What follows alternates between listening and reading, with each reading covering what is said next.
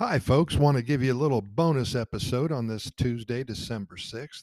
Costa Rica during the holiday season. Well, it's a good time for everybody. They're flush with cash because of the extra payment that everyone who works receives.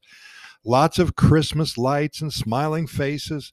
And because this is a predominantly Catholic practicing country, well, there's lots of church services throughout the entire month of December, and they're all celebrating life and happiness and of course, Jesus Christ. Well, all of this partying and festivities, it makes many of us very hungry. Enter the sacred and so popular tamale. Wow, what a treat. Every family seems to have their own little twist on the norm here, and I think I still have some left over from last year in the freezer. I better eat those before we begin preparing for this coming holiday season. A tamale is a traditional Mexican dish, as you know. It's made of masa or dough, which is steamed or boiled in a leaf wrapper. The first tamales were made by the Olmecs, they say, an ancient civilization over 8,000 years ago that lived where present day Mexico is. Tamales were mentioned in a cookbook written back in 1516, and they have been a staple of Mexican cuisine ever since.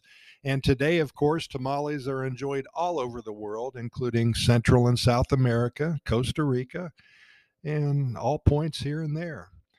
It is derived from the Nahuatl language spoken by the Aztecs and is known as tamale with two eyes at the end. Wrapping food is what the word refers to.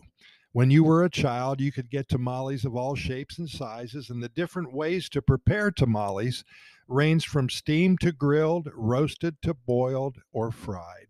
To make their appearance, most are wrapped in corn masa in a corn husk and steamed.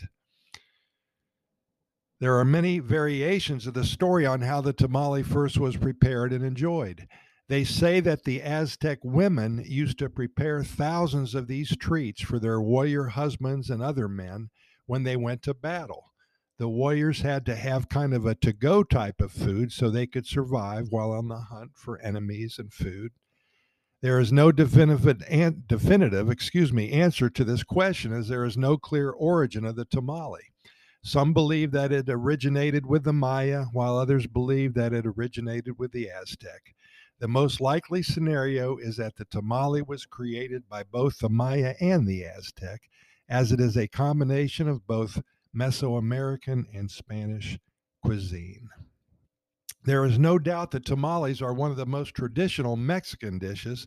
During war, a tamale was used to protect it from damage because they prepared and stored it ahead of time. When a corn based tortilla is wrapped in a meaty stuffing, it is then wrapped and cooked in a corn husk. This dish was popular again in 8000 BC, since then, as well as throughout history and into the present. When traveling and hunting or at times of war, the tradition of eating tamales grew in popularity as an alternative to purchasing meat, of course. You can combine it with your favorite Mexican ingredients or Costa Rican ingredients. I had a neighbor who put all kinds of stuff in there, and she won't tell me what she put in there, but man, it was good. I don't know if it was meat or fowl or whatever it was, but that's the great thing about this holiday season. It seems like everybody shows up at your door with 5 or 6 tamales, and you're eating well for the next 30 days or so. In any event, preparing and enjoying tamales are a way of life here in Costa Rica, and we hope you have an amazing, wonderful, and happy holiday season. I have some more information for you, but I'm getting hungry and I'm going to cut this short.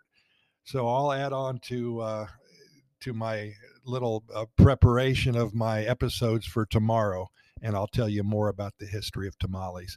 Hey, Pura Vida, thank you so much for listening, and we'll talk to you tomorrow, of course.